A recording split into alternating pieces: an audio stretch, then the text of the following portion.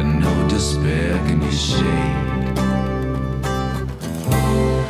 You're the celestial go-between, and you even get to know what it means.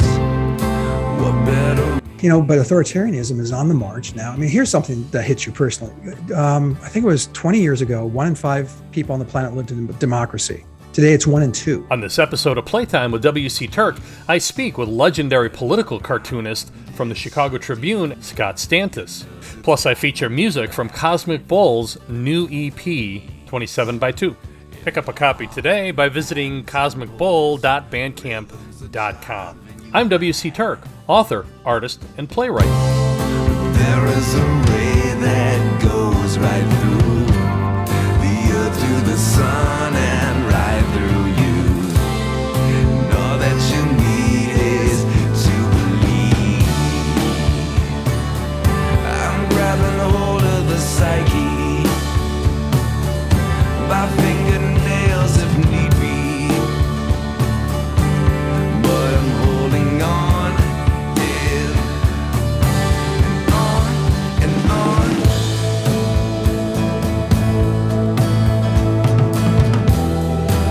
Art and politics have a long history. Ancient Egyptian hieroglyphs describe political scandals of the time. Political cartoons were certainly in use in ancient Rome. No doubt, it was send-ups of Nefertiti and Cicero which inspired my guest today to become a political cartoonist. Scott Stantis is currently the editorial cartoonist for the Chicago Tribune and the creator of the widely syndicated comic strip, Prickly City, which can be found at gocomics.com. He began his career with the Chicago Tribune in September 2009, following the paper's 9-year search to replace the great Jeff McNelly, who passed away in June of 2000. He is also the author of Taking a Stantis. Scott, how are you, bud? I am great. I'm great. Like I said, I haven't been invaded and I'm still alive. So COVID hasn't gotten me. It's awesome. And so we can ink the comment that it was send-ups of Nefertiti and Cicero by the Egyptians and ancient Romans that inspired you to become a political cartoonist. An absolute lineage, no doubt. No doubt. No, they actually found graffiti on the walls of not just archaeological digs in Rome, but also in Pompeii. And it's one guy's making fun of his friend as a Christian. So the famous graffiti is Axamenus, I believe is his name, worships his God, and you see a person on a crucifix and his butt's facing us. So it's a butt joke. So yeah, that's where pretty much where cartooning starts. So you're in good company. Yes, indeed. I'm actually French. In part of my family came from the Ardèche district of France, and that's where the cave paintings are. Yes. And I have to believe 40,000 years ago, they're ancestor of mine. I don't think they're religious. I think they're just odd, like butt of elk. And then they drank a sassy Merlot or something. I'm working on a book called The History of Light for the Artist, and that follows, basically it follows a photon from the beginning of time through the Renaissance, and then makes a case for surrealism being the ultimate human language. Oh, that sounds awesome.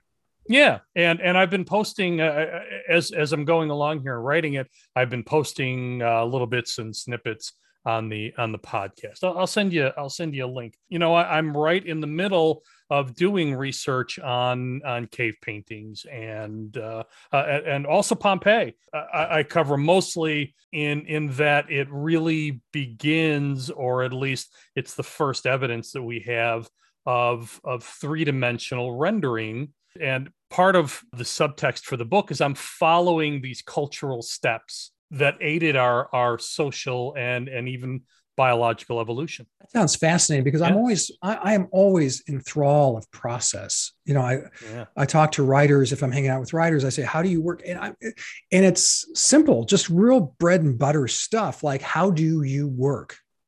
They recently came out with, I don't know if you saw it a few years ago, it was almost like a bar graph of how each famous composer structured their day.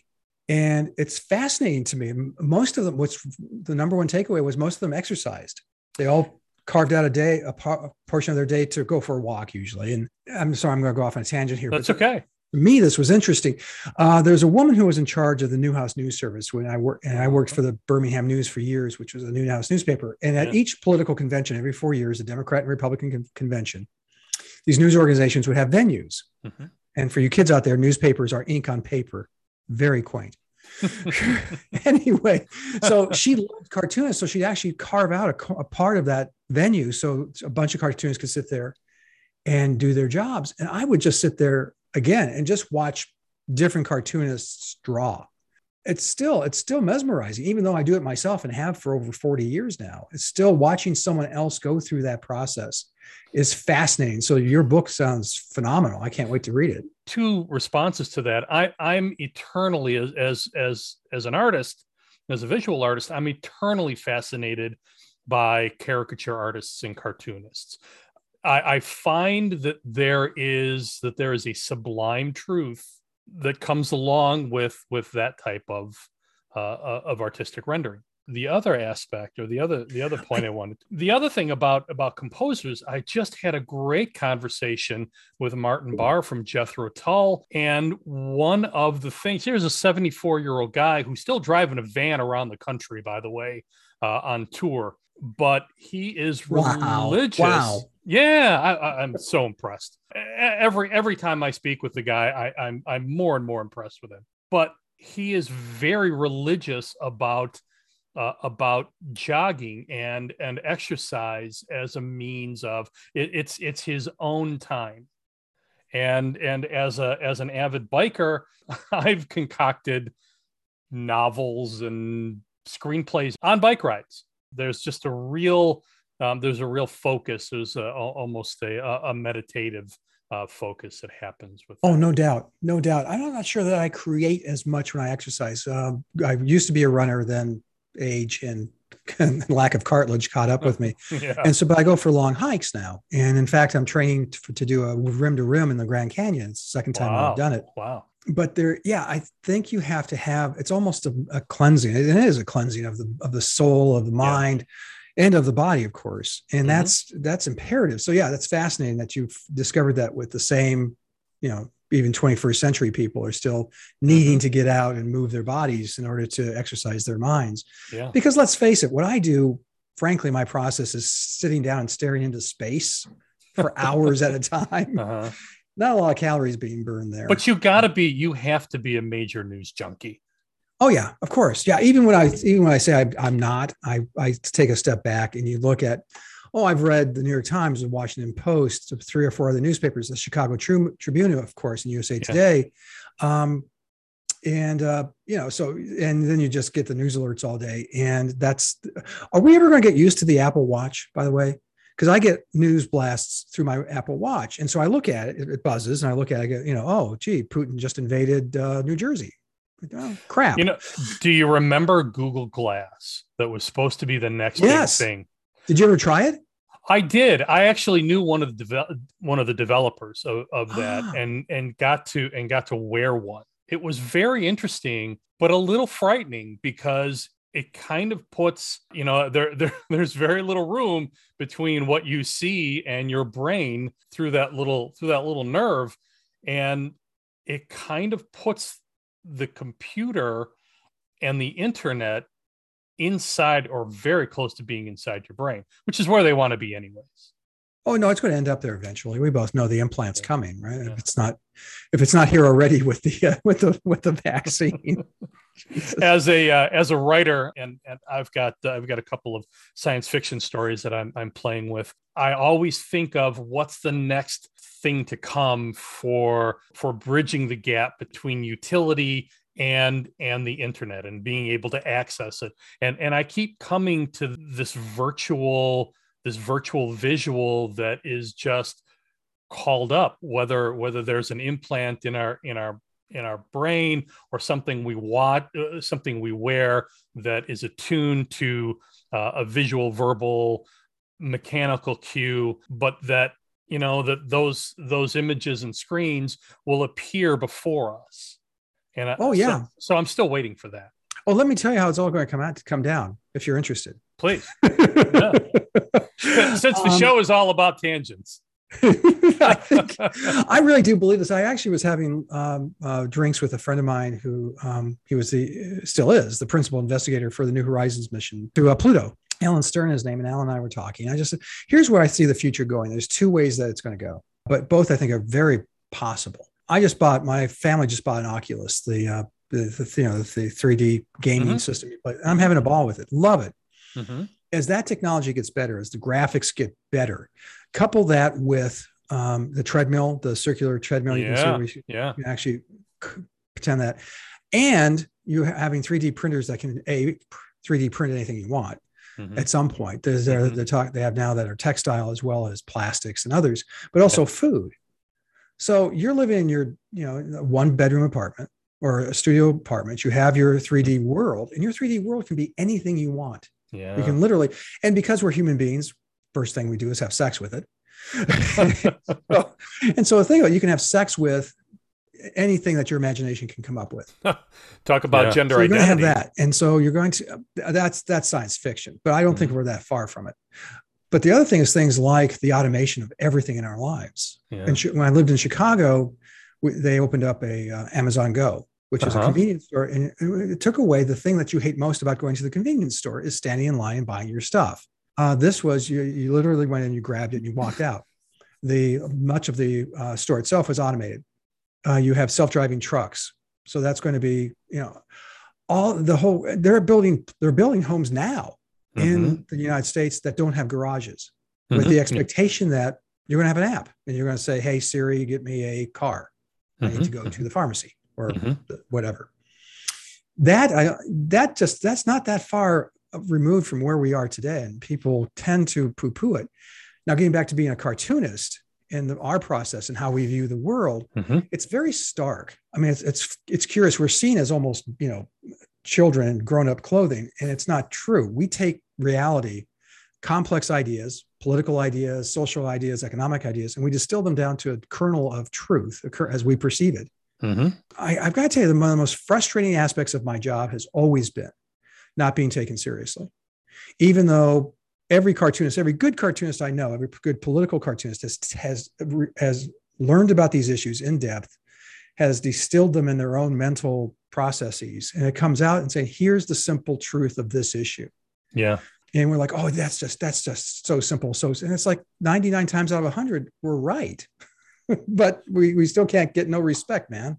The Fifth Horseman, speaking of your latest cartoon, how do you synthesize a fluid event into a single cartoon and remain relevant and timely?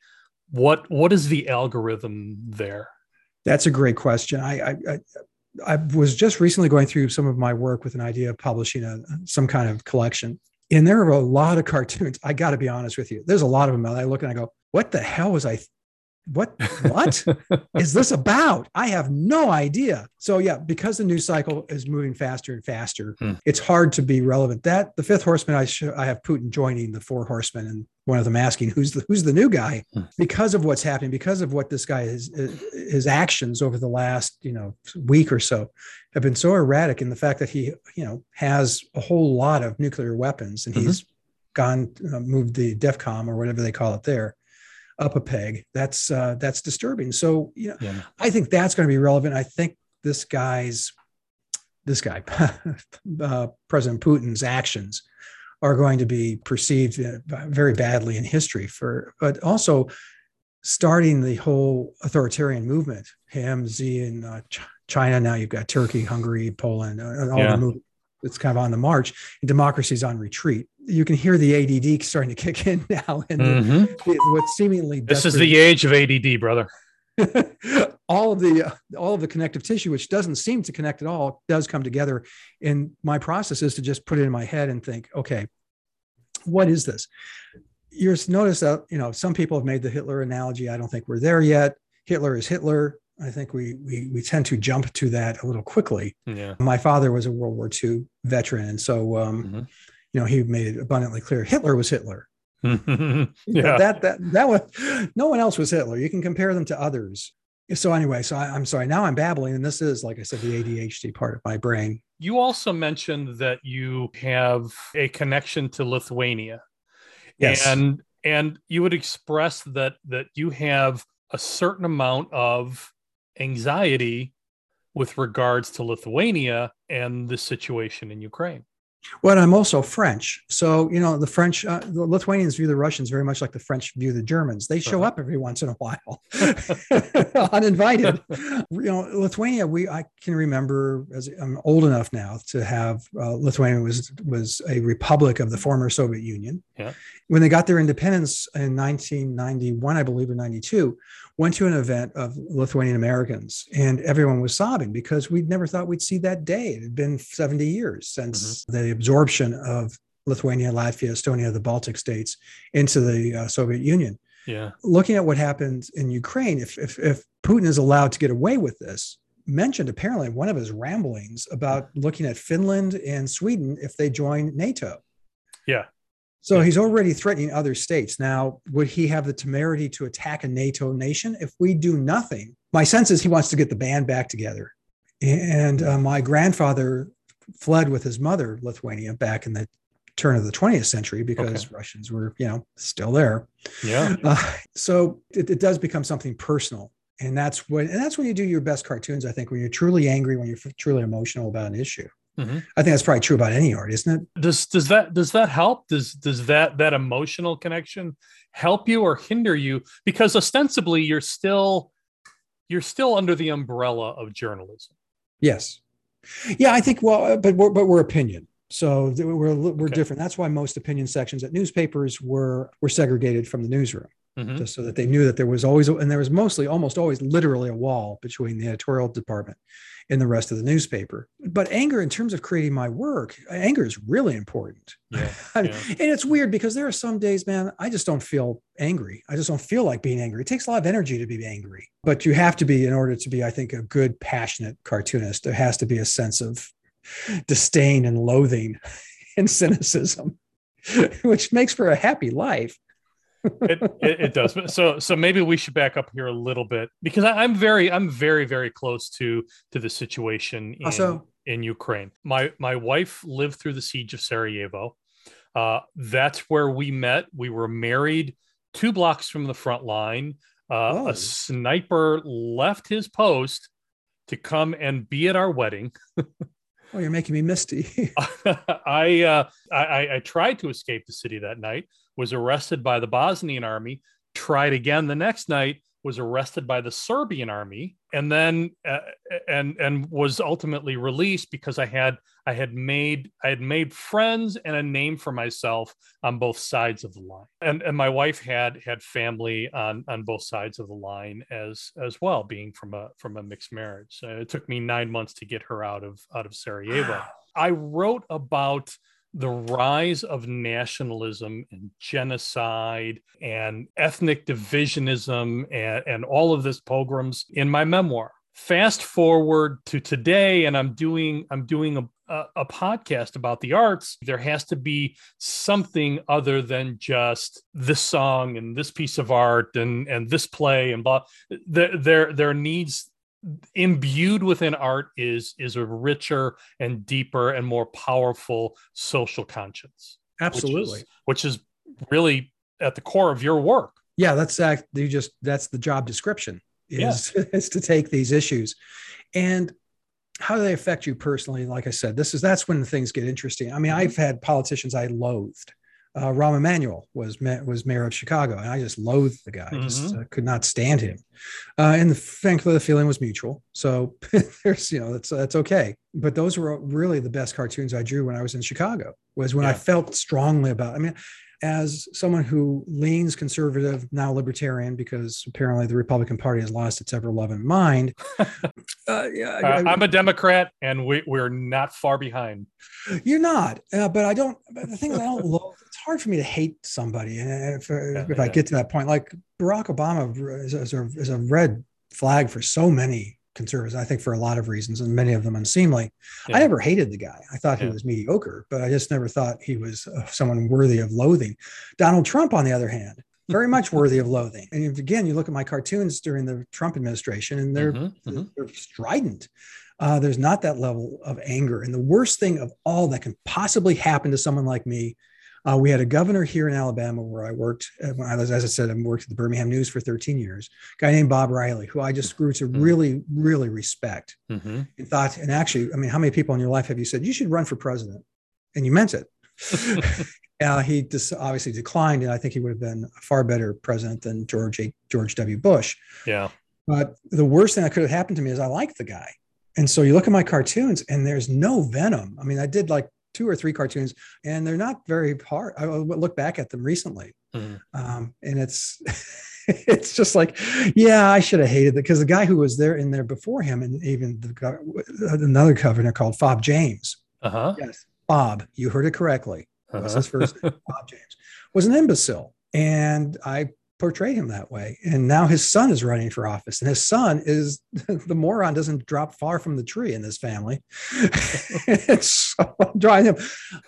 All of this is to say, to make the point, if you have personal investment, and this is personal now, the Ukrainian invasion. I grew up in the 60s and in the Cold War, very much in the Cold War culture, did duck and cover, all that stuff. And I see what potentially is in the mail.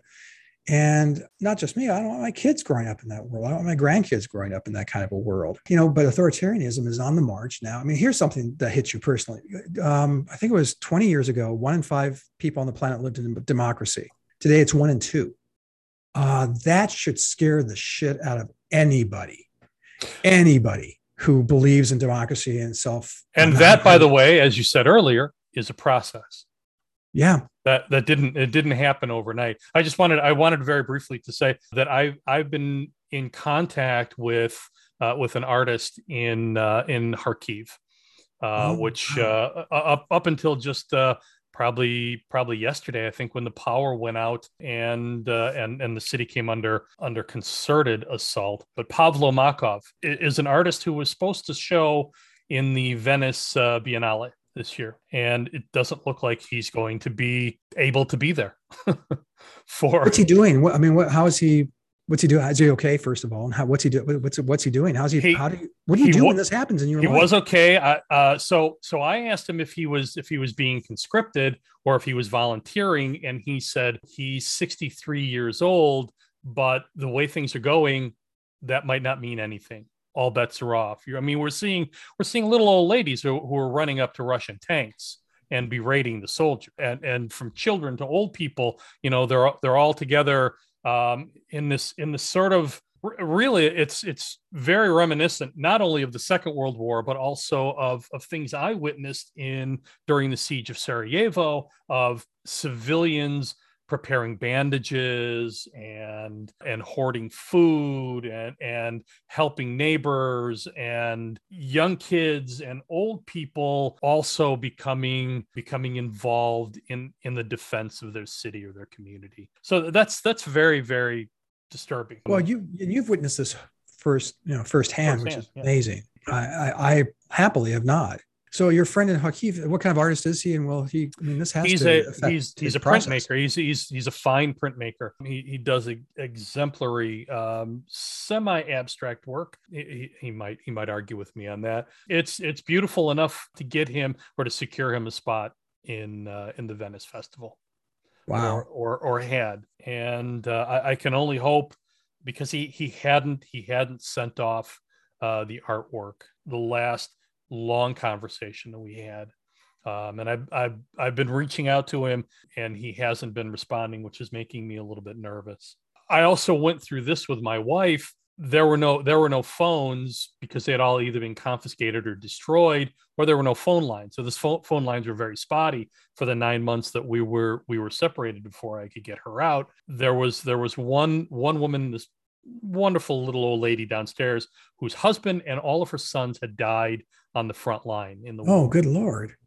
Brana was her name. And she had taught partisans during the Second World War, Tito's partisans during the Second World War. So this lady had lived a life, and she just loved me to death. But she had the only phone in the apartment building, and I managed to get through to her. And she went upstairs and found my wife. Anna came downstairs, hysterical, because she had slipped and fallen in the bathroom, and they had filled their tub with water in one of those moments where water actually was available, and she fell through the ice in the bathtub. Oh my God. And soaked Oh my herself. God. And she was hysterical, apologizing to me that she was going to die of pneumonia and we wouldn't be together. So those are things that I think about to what's happening right now across Ukraine. It's heartbreaking. It's terribly heartbreaking. No, I was just going to say, and that's the point of what I do, coming back to my process too, is put myself in those, we're writers and creators. And I look at if I was there, that's why I was really, really interested in your friend in Kharkiv and what do you do in that? And so trying to project yourself into that situation. Yeah. And that's where the emotional response comes from, obviously fear, anger. You're actually killing, as Russia lobs missiles into Kyiv, you've got, into apartment buildings where people live, children live. Yes. People just are doing their thing and hoping they can get through their day. How would you react to that? You know the answer to that because you lived through it. I don't, but I'm trying, as a writer, as a creator, you try to project yourself into that situation. How would I respond to that? And it would be, obviously anger. I'm 62 now, and I'm not sure I'd go out in the street, but I'd probably, roll bandages and do whatever else I could and draw Putin with a really big nose, I guess. As a cartoonist, the skill set's pretty limited as to what we can do. Although, but what you do, I think is critically important, especially in times like this, because you bring a graphic visual, and most people are visual learners. We respond visually. Yes. You bring a graphic and visual commentary, and hopefully it's one of those stop you dead in your tracks commentaries, like the Five Horsemen. Yeah, there are instances where that's where degree my process, how on the angry of meter of 1 to 10. Okay. Invasion of Ukraine, that qualifies as a 10. A kind of crooked. I'm also working on a cartoon that the property taxes are due in Chicago, being mailed out and being received by property owners in Cook County, Illinois. Well, that's not a 10. Yeah. It's a 6. It's a 5 because it's the second highest in the country. We're going to lose our houses because of it. But you have to also have that balance of know what's the best metaphor, what's the best way to portray this. So yeah, with Putin, he could potentially through his actions trigger World War III. And I have to say this as a property owner in Cook County and Chicago, does a barrel and suspenders qualify as a residence? It does. Yes, they can tax it. If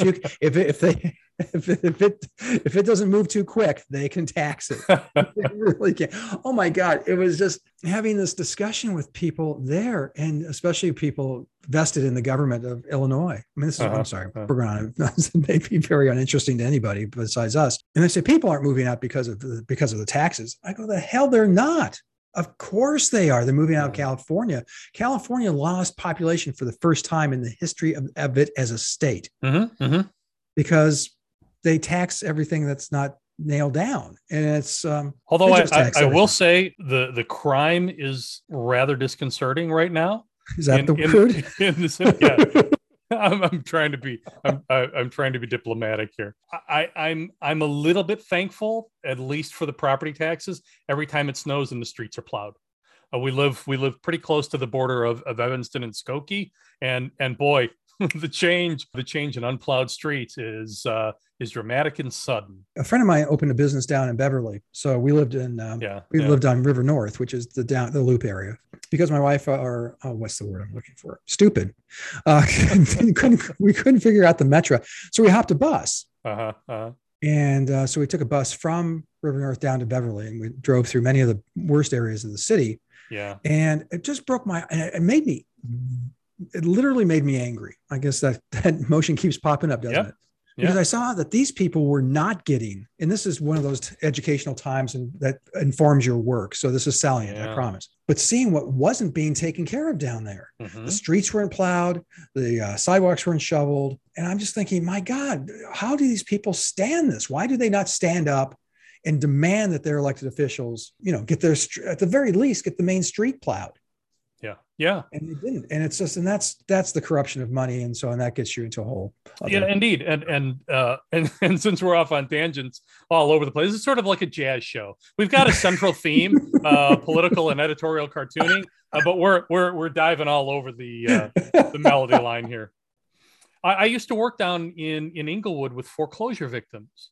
And it was astounding to me that block after block had these blighted properties or boarded up properties, one after another. But once you got to the north side of Chicago, or at least the near south side of Chicago, neighbors and neighborhoods would not tolerate seeing that. Yeah. And yet it was in some cases, it was 4 and 5 and 6 and 7 or 10 houses on a block, which were boarded up, destroyed, abandoned, falling down.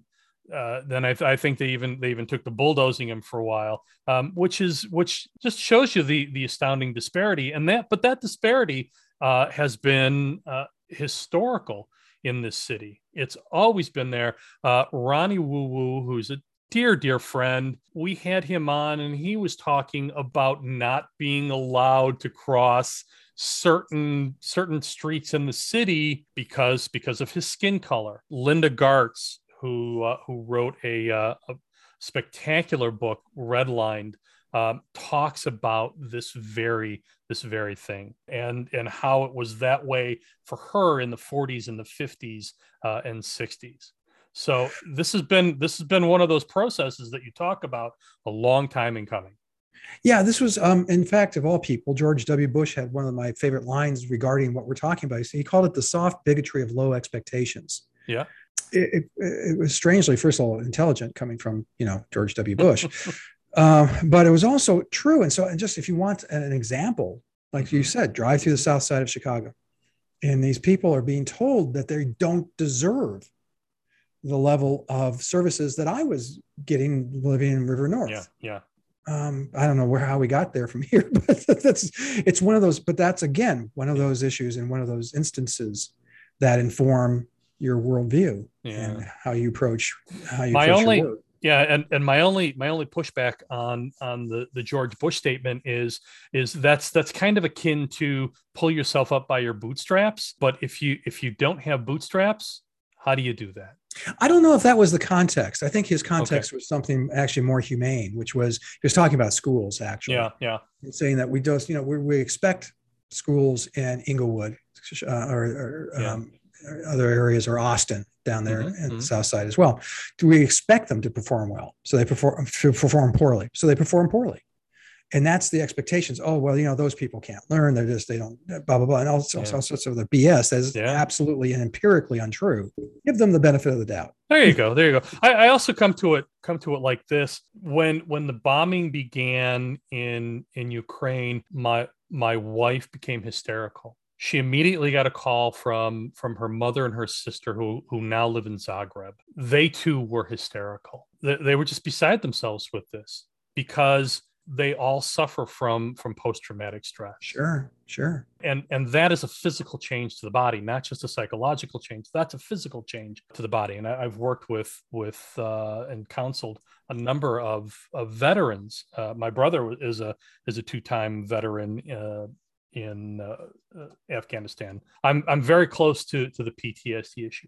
The other thing is that I had a meeting with a nonprofit member down in Inglewood, a Black gentleman who had been through the prison system, had dropped out of school, but was really trying to do something to help the homeless in Inglewood. He had asked a question, and I said, "Oh, you can just Google it."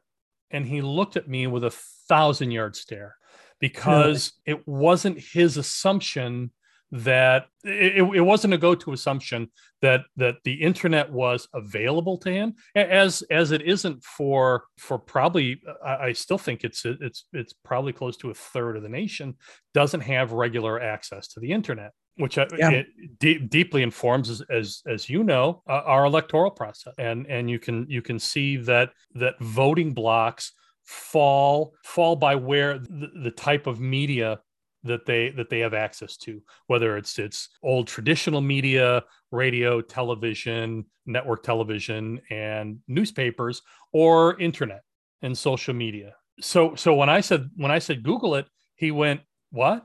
And it becomes an assumption.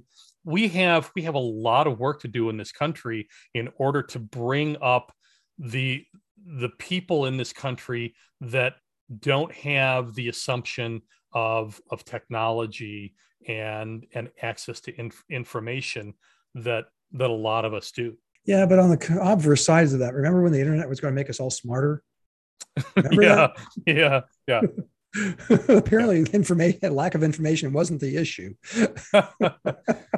I'm sorry, but you're right. I mean, that's a checkmate. Living here in Alabama now, where we moved back to recently, it was this large swatches of Alabama that do not have internet. Yeah, and it's stunning to think in 2022 that that's still a thing. There's only a couple of dozen editorial cartoonists in the country now. Does that make you a rarefied commodity, or even perhaps a dying species? I hate to say it. I think the latter, and it's very intentional on the parts of editors. And I can say this I'm not on a paper, so I can be forthright and say that editors have always hated what we do, what editorial cartoonists do. First and foremost, I mean, here's a great example. It happened here at the Birmingham News. They decided to, because look, the newspaper business has always been bizarre. It's been a multi-billion-dollar business with absolutely no analytics. They've never been self-aware. Because their whole thing was they'd show up at the office, push a button, and print money. I mean, that really was the business model for decades. When we show up, when the editorial cartoonists show up, they can't do what we do. What we do is singular and unique. That's not just drawing, but writing, analysis, all of those tools that it takes to be that. And they always resented it. And the reason I brought up the focus group, they look at different sections of the paper, and the editorial cartoon was one of the most popular, was by far and away, I mean, by light years, the most popular thing on the editorial page. You know what they did? They dropped the question. Wow. I mean, it's unbelievable, but that's what they did. And it's one of those, nobody goes there anymore. It's too crowded. That old chestnut. This is why I point to you, Scott Stantis, and a lot of your contemporaries as a commodity, as a rarefied commodity. You had a cartoon about COVID and the schools in which you rightly place the children as the victim and the center of that adult conversation. It's a kid who's hanging between two conversations. His arms are stretched out to infinity. On one side is open the schools, and the other side is close the schools. Yeah, vax, don't vax, which was a ridiculous discussion. But I listen to a lot of talk radio, both liberal and conservative, and that is a precise, concise point that I have not heard anywhere, despite all the times I've screamed it at my radio. Again,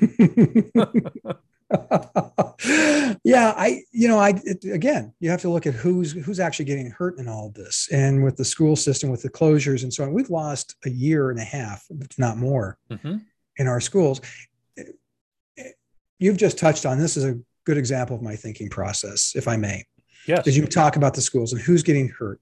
I made a proposal a year ago saying, listen, we're screwed. I mean, we've lost, the kids have lost a year of socialization, not just learning, because the distance learning thing was a dismal failure. Yeah.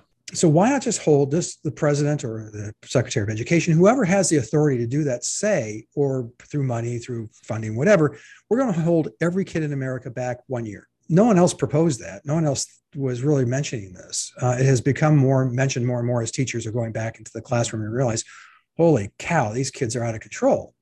And they are so far behind where they should be, particularly younger kids like who miss kindergarten, first grade, stuff like that. The earlier, more developmental ages. I'm the only one who's standing up there saying we need to do this.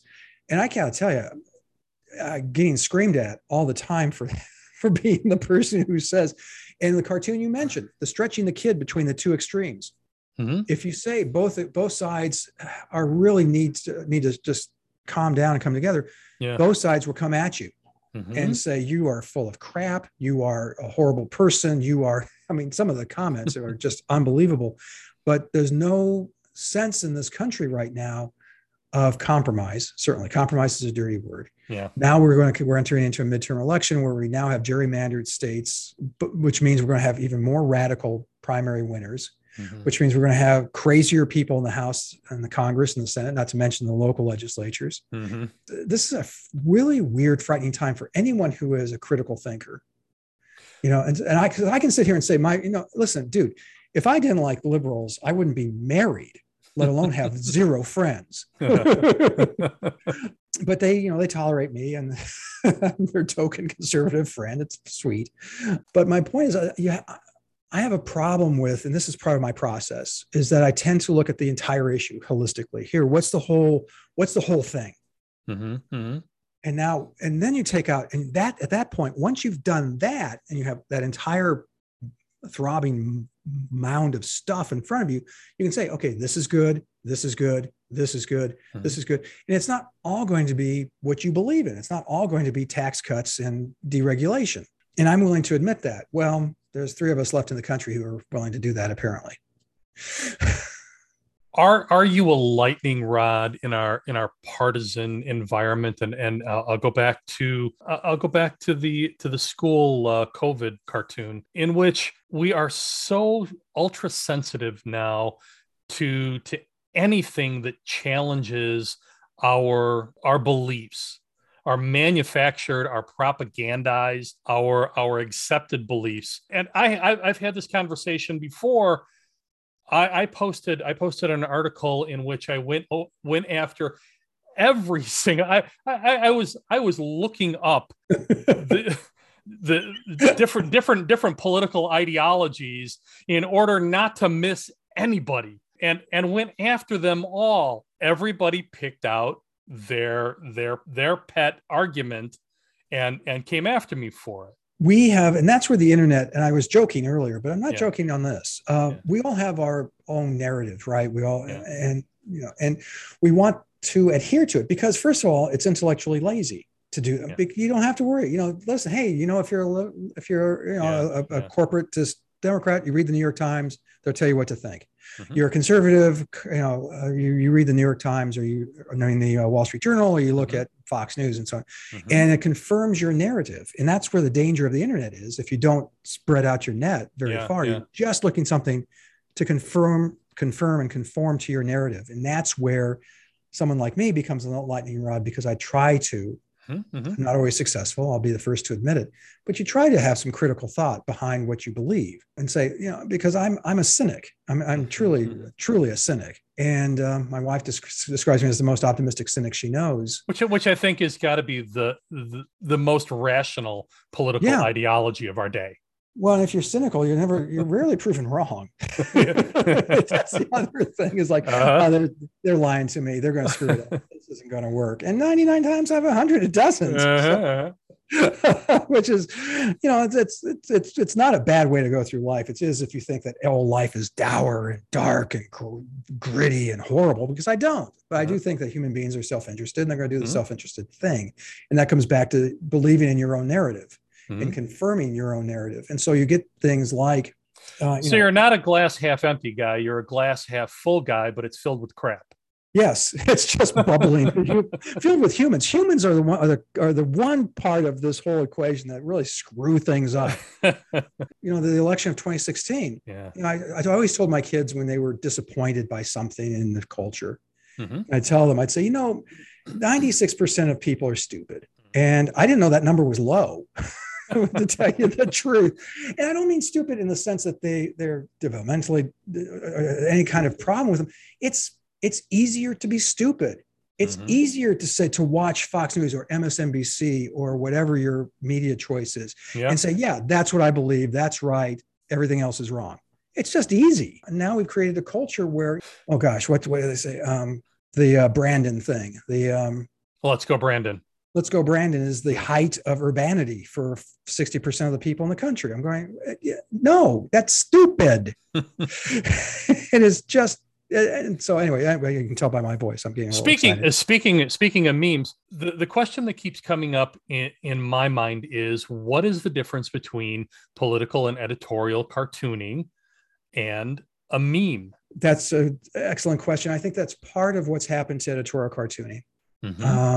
Political and editorial cartooning are the same thing. I mean, it's just a different name for the same thing. But memes, people figured out what we were doing. Late night talk shows figured out what we were doing. The political cartooning fraternity were doing, and they copied it. They saw the popularity of it, and so there is no difference between a meme and an editorial cartoon. It can be just as effective. Sometimes it's more so because it gets disseminated further. So then why the backlash by editors and newspapers against political cartooning?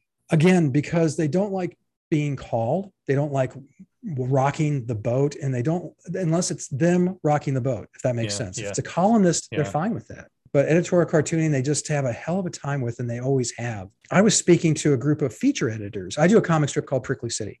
And it's a political strip. So I was there on a panel with Burke Breathed, who did Bloom County, and with Stefan Pastis, who does Pearls Before Swine. And we were talking to this group of features editors. And dude, I got to tell you, they were the number one concern they had is that they'd get calls.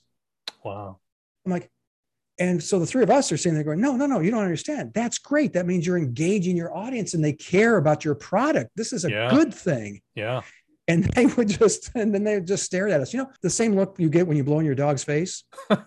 It's the exact same look. I'm not kidding. They're like, huh? There's a fine line between political cartooning and propaganda, or is there? Is one person's send up another person's, I guess, attack? And where is that line? That's a great question. I don't know where that line is. I mean, sometimes let me be self-revelatory and flagellate myself a little bit and say that during the buildup to the Iraq War in the early 2000s, I was very much in favor of it, and realized later that, I mean, I was just a propagandist for the government and for George W. Bush's and his administration's tilt towards what turned out to be a very, very, very stupid war. Yeah. And I'm ashamed. Which is coming back to haunt us right now, by the way, with the Ukraine issue. Yeah. Yeah, absolutely. How do you, I mean, in what way are you saying? In as much as people are using it to say they're going after our moral authority in decrying the injustice of invading a sovereign nation.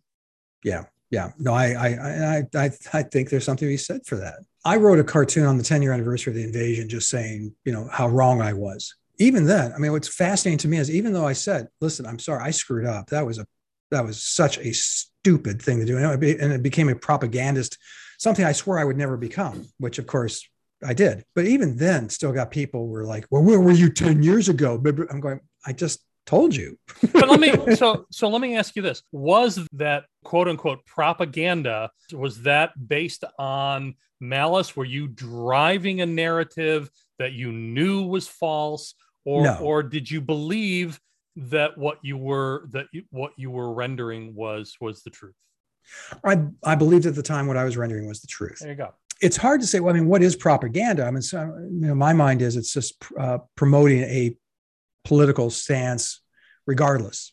Okay. Like you said, and there's some cartoonists who still do this. This is how we're supposed to believe. I mean, there's some conservative cartoonists who just adhered to Trump, even though in private conversations, you knew they loathed the guy. Mm-hmm. But their public face, the public cartoons, were very much in favor. The same held true for, I guess, Bill Clinton throughout the impeachment and all that rigmarole. Mm-hmm.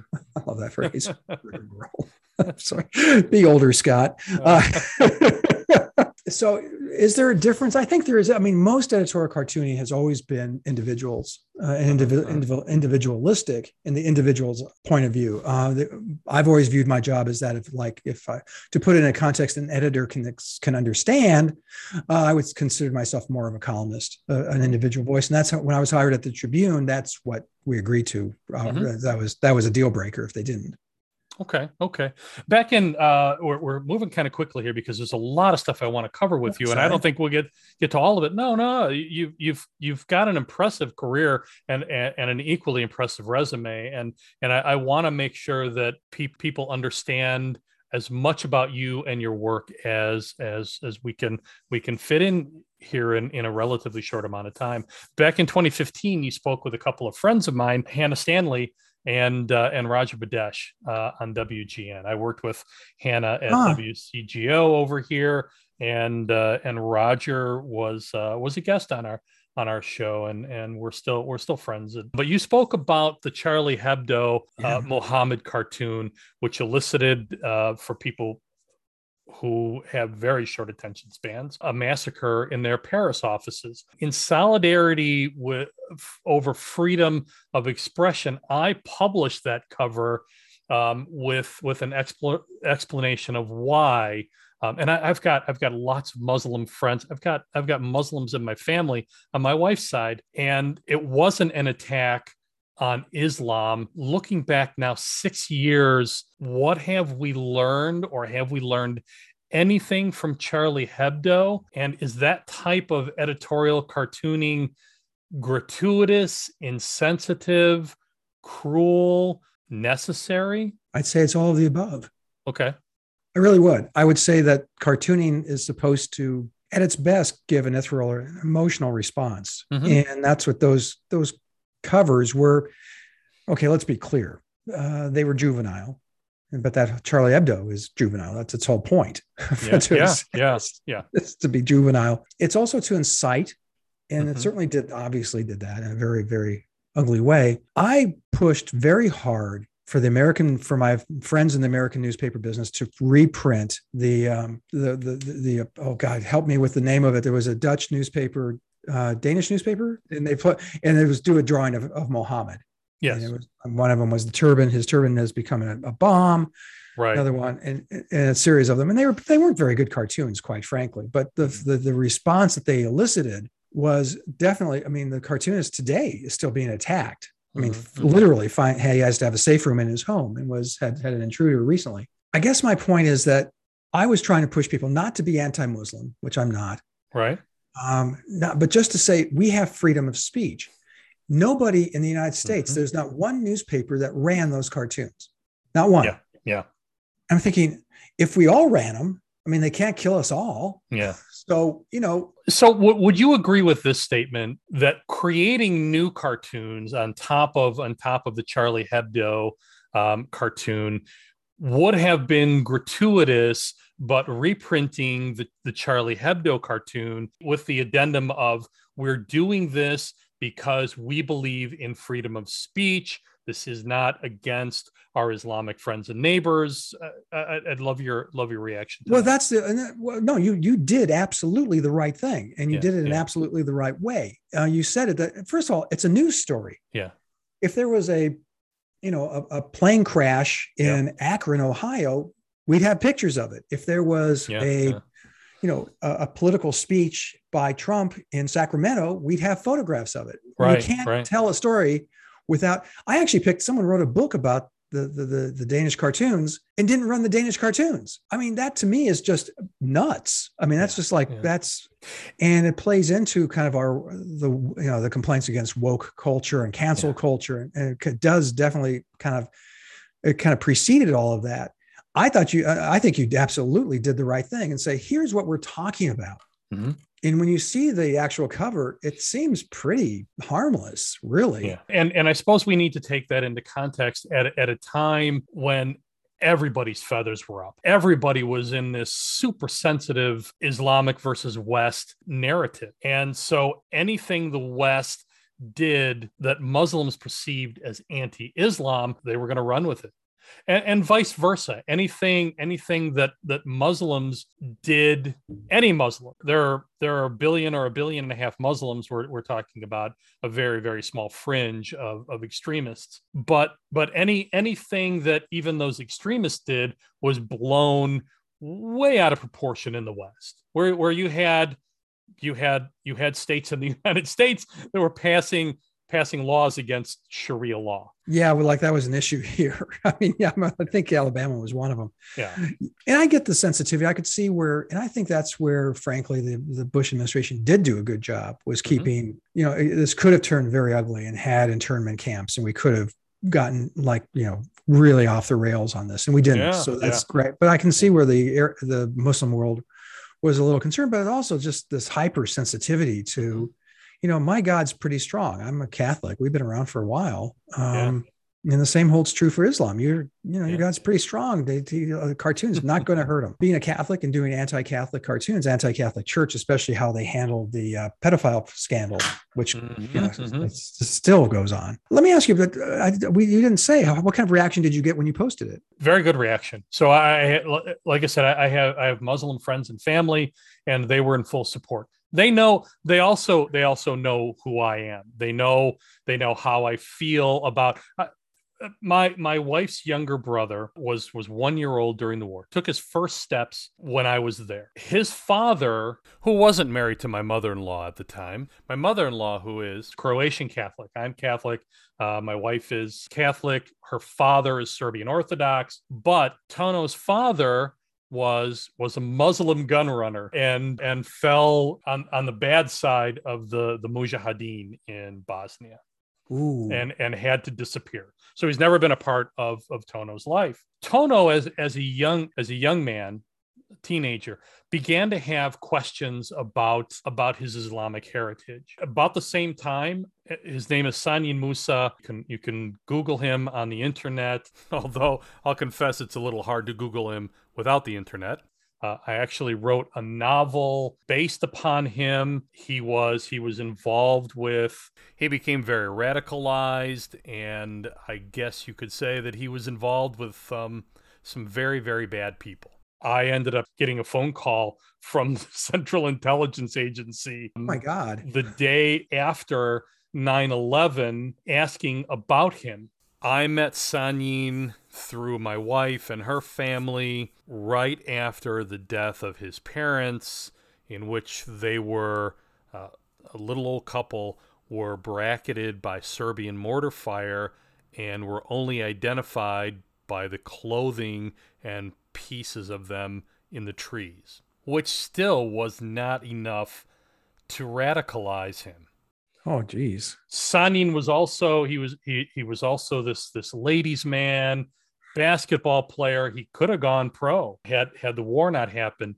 His arm was injured, so he couldn't play. He couldn't play basketball. He ended up on the front line where they had to put a Bosnian unit, and this was his unit, between the Mujahideen, Afghans, Yemenis, Saudis, and the Iranian. The Iranian contingency, Iranian volunteers, so that they would, because the two different Muslim sides would fight each other more than they would the Serbs, Sunni and Shia. So that all radicalizing Sanyin. Not to mention the fact that former Serbian Orthodox and in some cases Croatian Catholic nationalists had tried to wipe him out and wipe out his family based upon their very loose affiliation to Islam. So I bought a Quran, a beautiful leather-bound Quran, because he was becoming increasingly more volatile with my mother-in-law, and I was more and more concerned. I went there, I had a grenade, and I was going to do one of two things. I was either going to make friends with Sanyin and ratchet that situation down, or I was going to put a grenade through his window. One of the two ways. I was not going to leave a really awful situation to chance with my family. Luckily, it turned out for the better. So I knew, I interviewed him. I knew his life story. I had pictures of him, all of this stuff. So I get a call from the CIA the day after September 11th. I was working out at O'Hare at the time for an airline, and I got the call and went, no, and hung up on him, and then called the CIA, who has, by the way, a switchboard, and asked for the Balkan desk, and that's who I learned the Quran in an honest way, not in a propagandistic way, to tell him this is what's wrong with Islam and this is why you should choose your mom's Catholicism. I wanted him, when he got to the proper age, to be able to make a real world, honest decision based upon which of those two songs spoke to him the best. So that was my background with Islam. So people knew who I was. The Muslim part of the family knew what I was about. They also knew that I was an artist, and that above all, censorship was not something I would ever tolerate, and that I would always stand on the side of artistic non-censorship or artistic freedom. Long story short. No, you just touched on another vital part of, and it's a missing part because there's always been this disconnect, and that's the intent of the artist. I can't tell you how many times in the last 10 years, more than in the 30s, that by a factor of 10, the 30 years that preceded it, people told me, I know what you meant. Mm-hmm. Because they're calling, I read about a cartoon and said, why did you draw it like this? And the example I used in my regular speeches when I speak to groups is I did a draw Rama manual, step by step. And I'm not sure how many of your listeners remember what Ram looks like. He's now our ambassador to Japan, which is weird, but we won't. That's a different issue. Podcast. On the day he was sworn in, I did a step by step. Here's how you draw Ram. He said, if you really want to think about it, here he's a cross between E.T. and the Grinch Who Stole Christmas. Yes. He has that kind of smirk and the thick hooded eyes. Mm-hmm. I got a woman the next day called me, was furious, absolutely furious. She says, how dare, she started the conversation by saying, have you always been anti-Semitic? I went, oh, yeah. The look on your face right now is like, what? And that was what I said. I went, what? And you compared him to the Grinch Who Stole Christmas and E.T. I go, yeah, just visually, that's what he looks like. Mm-hmm. So our first Jewish mayor, you're comparing to two creations by Jews. And I went, wow, you thought about this a lot more than I did. Yeah. Obviously E.T. was Spielberg, and Dr. Seuss was, and that's one of those instances where they were looking for offense. They found it. Mm-hmm. They could, in their narrative, they could qualify it, tying all these knots up. We've just been tying the last few minutes, and decided that I was anti-Semitic because I had done this. And I swear to God, it was certainly not intentional by any stretch. Yeah. When you use metaphor, which I use a lot, people get confused and they read into it what they want to read into it, sometimes in a very painful way. Intent of your art. What is the intent? And they can ask you, or they can ask me, and I can tell them, here's my intent. Where things have gotten weird in the last decade is I can tell them my intent, and they said, no, that wasn't it. Thank you. Okay, so I'm lying? or self-delusional? Yeah, no, and that's weird to have that conversation. At that point, I learned over a career that you have to cut it off then, because once they've gotten to the point, and that's where, as a culture, we're really screwed. And that's because we don't just disagree with each other on politics. We disagree with what our intent is. We disagree with their motives. Well, let me follow that thread a little bit. The Tyshawn Lee cartoon that you did, the young child who was murdered in Chicago during Rahm Emanuel's tenure as mayor, received a lot of attention and reaction. Race in this country is a political minefield. I initially had touchstone. I'm going to go with minefield, because there's almost no way you're able to get through this without blowing yourself up, at least a little bit. Right. Talk about the reaction to that cartoon and your intention, and maybe has in light of George Floyd and everything that's transpired since then, has any of that changed for you? Or has it just locked in your view on that issue? Well, and it sounds like when I was raised by Gandhi, I wasn't. I was raised by an Eisenhower Republican who told me that, when I came home in first grade. Which these days is pretty close. What's that? To Gandhi. Yeah, pretty much nowadays by comparison. But I came home and I was spouting some limerick that had used the N-word in it. I had no idea what it meant. I got spanked because of that, and was told that we don't use that language in our house. My father, I mentioned earlier, was a World War II veteran. He was an infantryman, one of the first soldiers into Ohrdruf concentration camp. Wow. And so I don't know if you remember, you don't look like you're young enough to remember the miniseries Holocaust. It was the first American dramatization of that. I absolutely do. Yeah. Of the Holocaust. And my dad was general manager of the CBS station in Madison, Wisconsin at the time when it aired.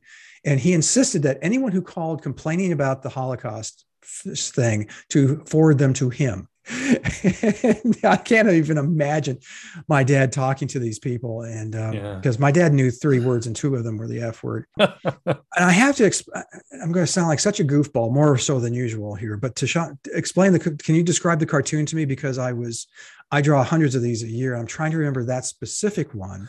I don't have the image. I don't think I have the image in front. No, I don't.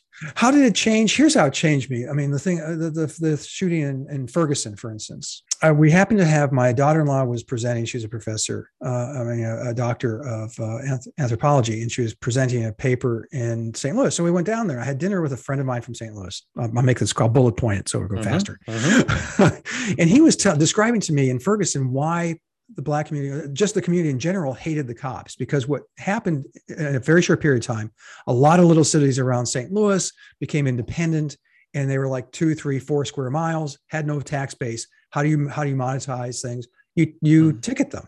And so the people in Ferguson were ticketed constantly, jaywalk, every minor infraction you got a ticket, because they had to raise revenues. That's where that anger came from. So going there and actually deciding to look at why, I'm a cis white male, I'm work very hard at trying to understand other persons, because I've been lucky, extraordinarily lucky in this culture.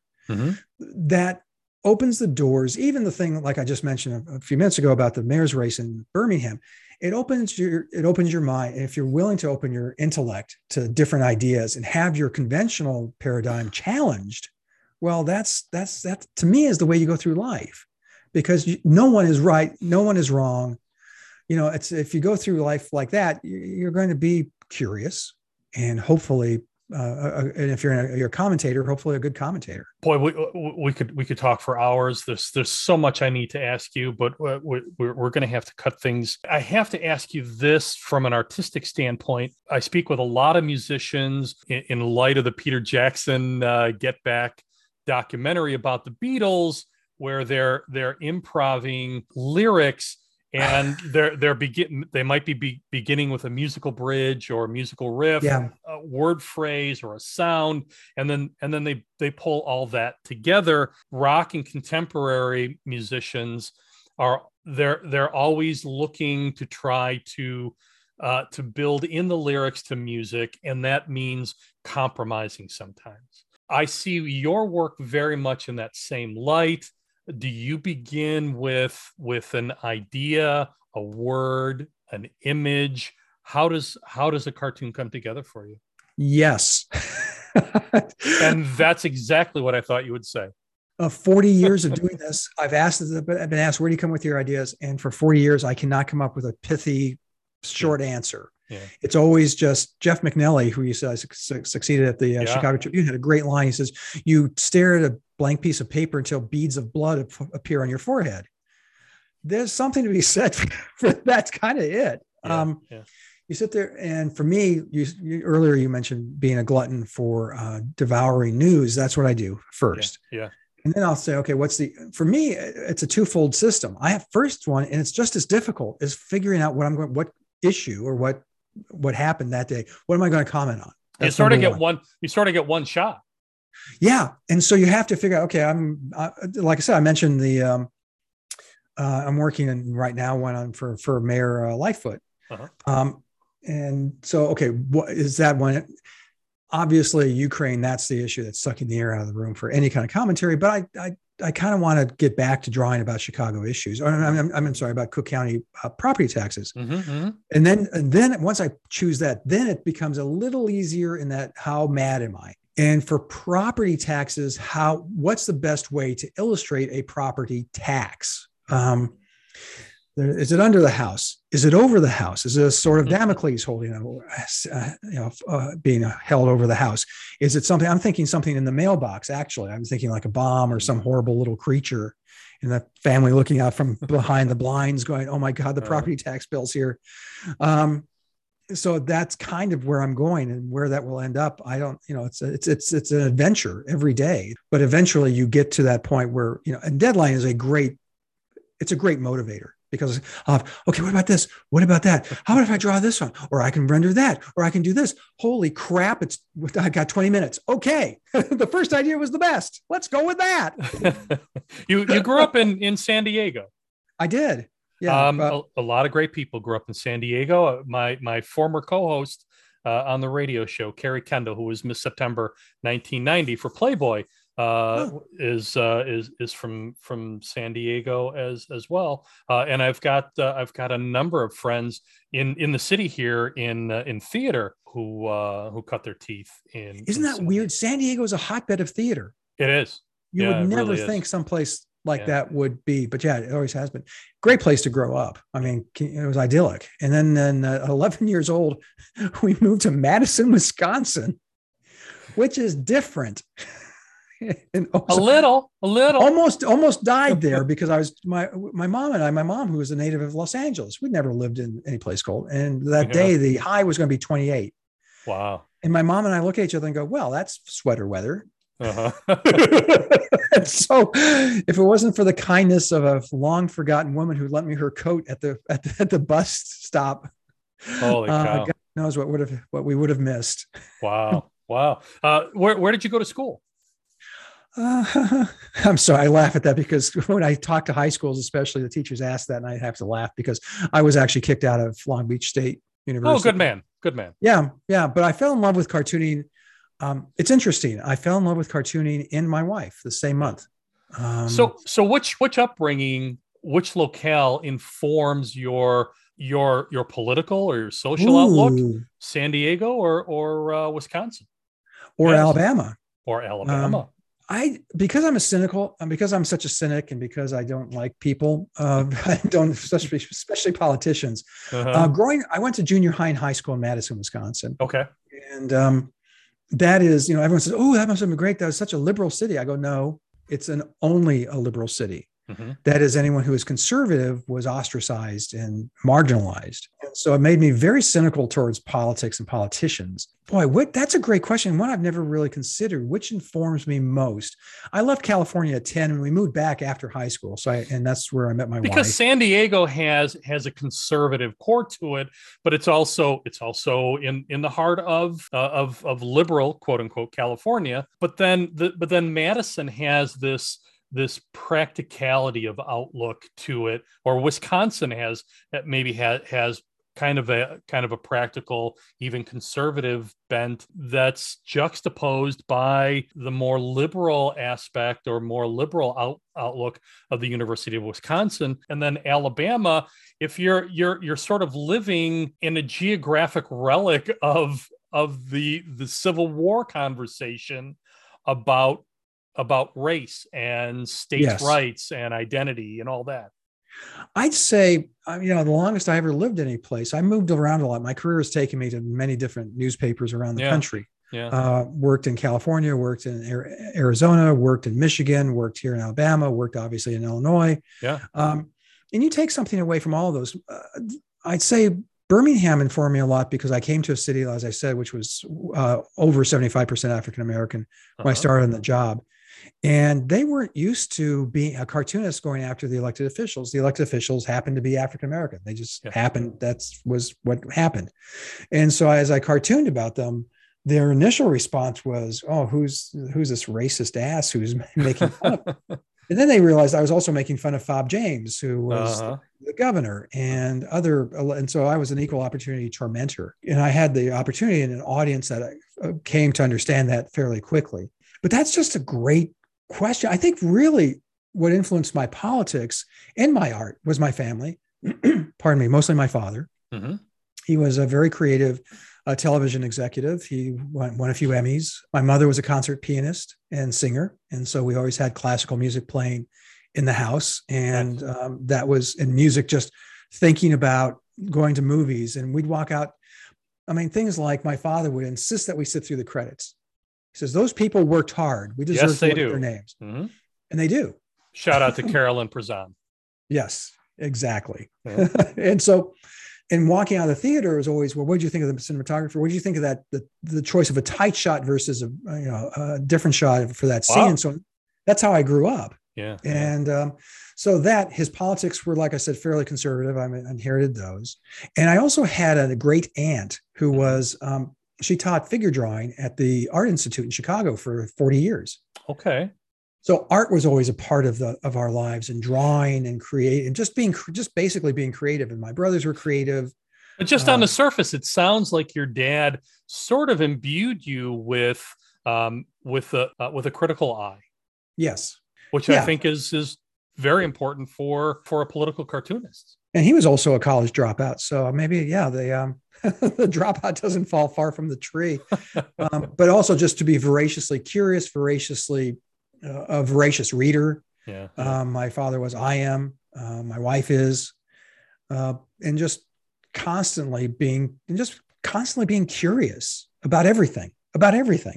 And that's a great way to, obviously it's a way, but I would encourage anyone. The world is an interesting place, and people are fascinating. It's a key to life. Last question I have for you is, as someone who even defines print media, how accurate are the doomsayers who, for the last century and a half, have heralded the imminent demise of the newspaper? The newspaper, I think, it's going away. We have vast swatches in the United States, particularly of news deserts now. And they're more and more added every week. We've lost, I think, 1,700, 1,900 newspapers over the last decade. I think when I always harken back to Bill Gates was introducing Windows 98. And a long time ago. But apparently, if you were the richest man on the planet, you had to talk like Kermit the Frog.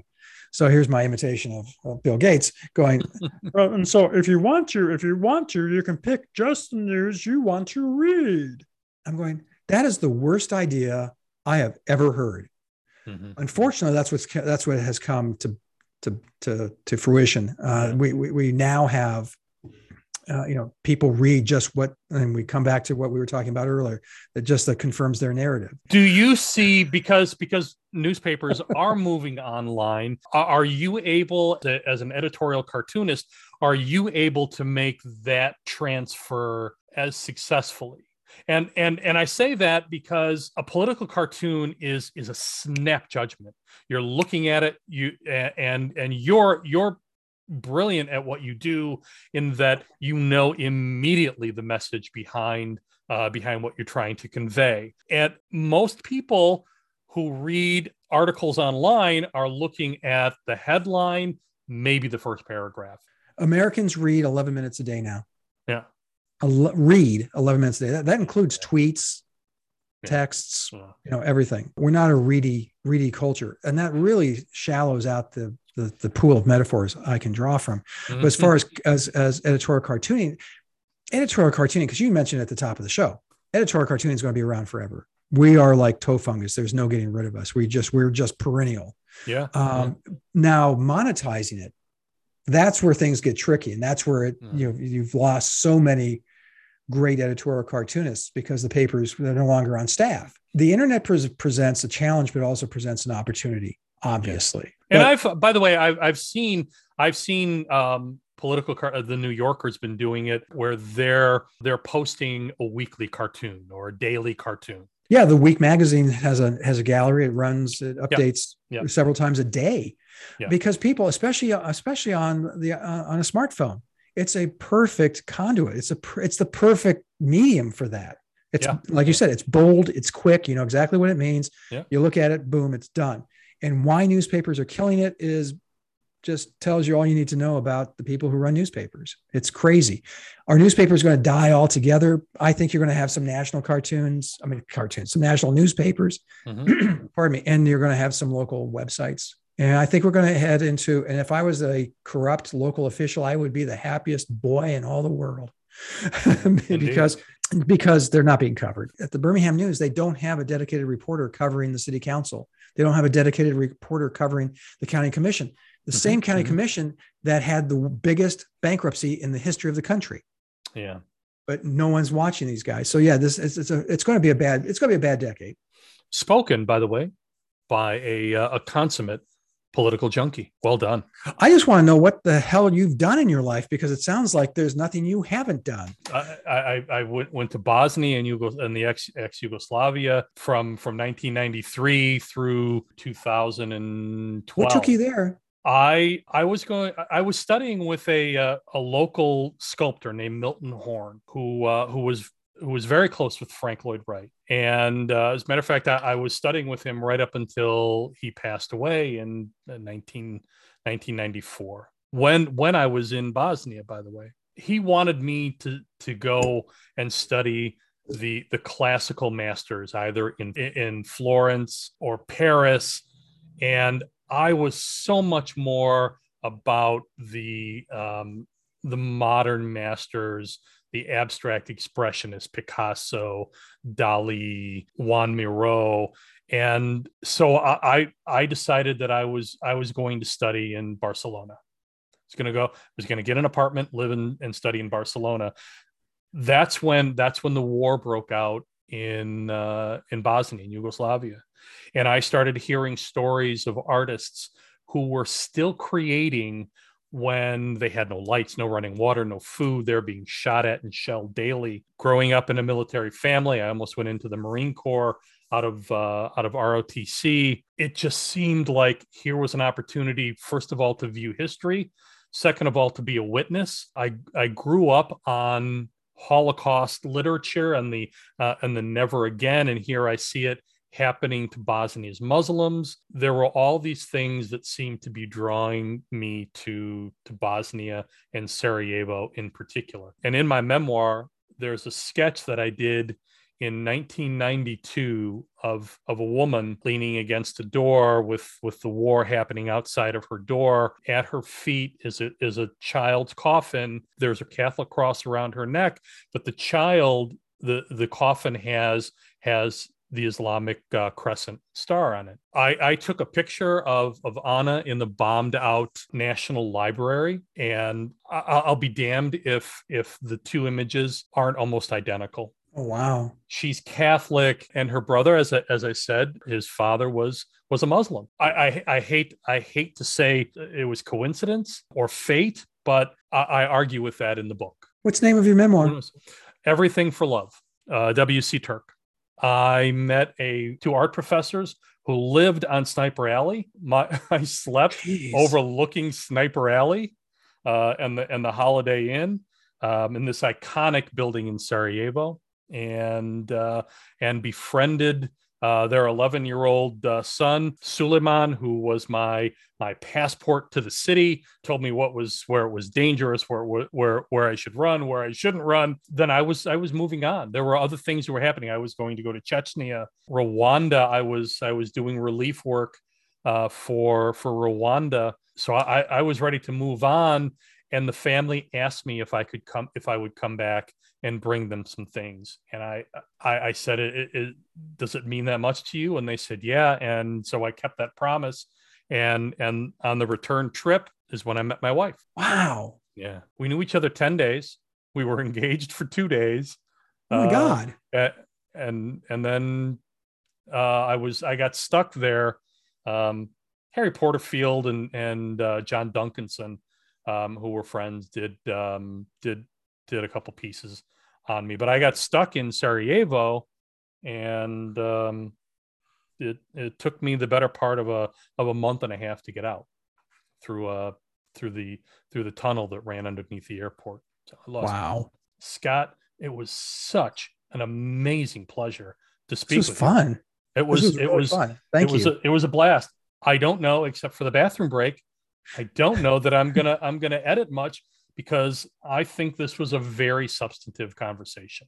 Oh, bless your heart. Thank you. Scott Stantis is currently the editorial cartoonist for the Chicago Tribune and creator of the widely syndicated comic strip Prickly City, which can be found at gocomics.com. Scott began his career with the Chicago Tribune in September 2009, following the paper's 9-year search to replace Jeff McNelly, who passed away in June of 2000. He is also the author of Taking Stantis. In a previous episode, I spoke with Mark Vickery about the debut EP from Cosmic Bull, 27 x 2, which is now available at cosmicbull.bandcamp.com. The music for this exemplary collection is written and performed by Mark Vickery, produced and engineered by Scott Tellerita, drums by Kevin O'Donnell, percussion by Neutron Cole, saxophone by Paul Von Mertens, vocals, guitar, bass, and keyboard patches by Mark Vickery, keyboards, effects, bass, guitars by Scott Tellerita. From 27 x 2, this is Cosmic Bull and Joe Namath Moment. What you think about now is now too late. No time to think about it. Don't wait. With a face like yours, we can make a scene for the folks at home on that TV screen. Remember, you should know, I used to be Mr. So-and-so. And now you say, I ain't got no class. Happens to me nowadays, every time I make another pass.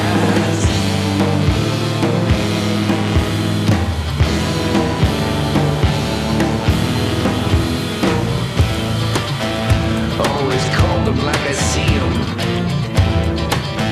and now they got me in museums. You can call me Broadway, everybody knows my name. There ain't no faster way to know you lost your game, yeah.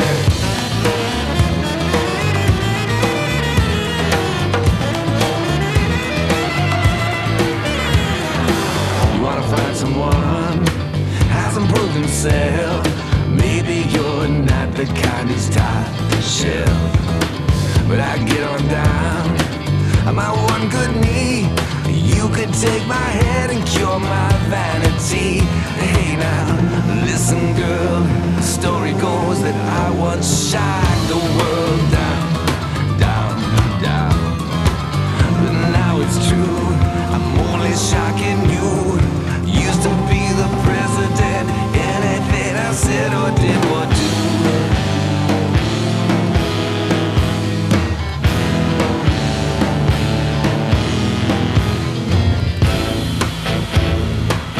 The greatest feat in the Miami heat. There was a time that no one ever told me no. I never thought there'd be a day I'd hear told you so. Say hi to the folks at home. Say hi to the folks at home. Say hi to the folks at home. Folks at home. Folks at home. Say hi to the folks at home. Say hi to the folks at home.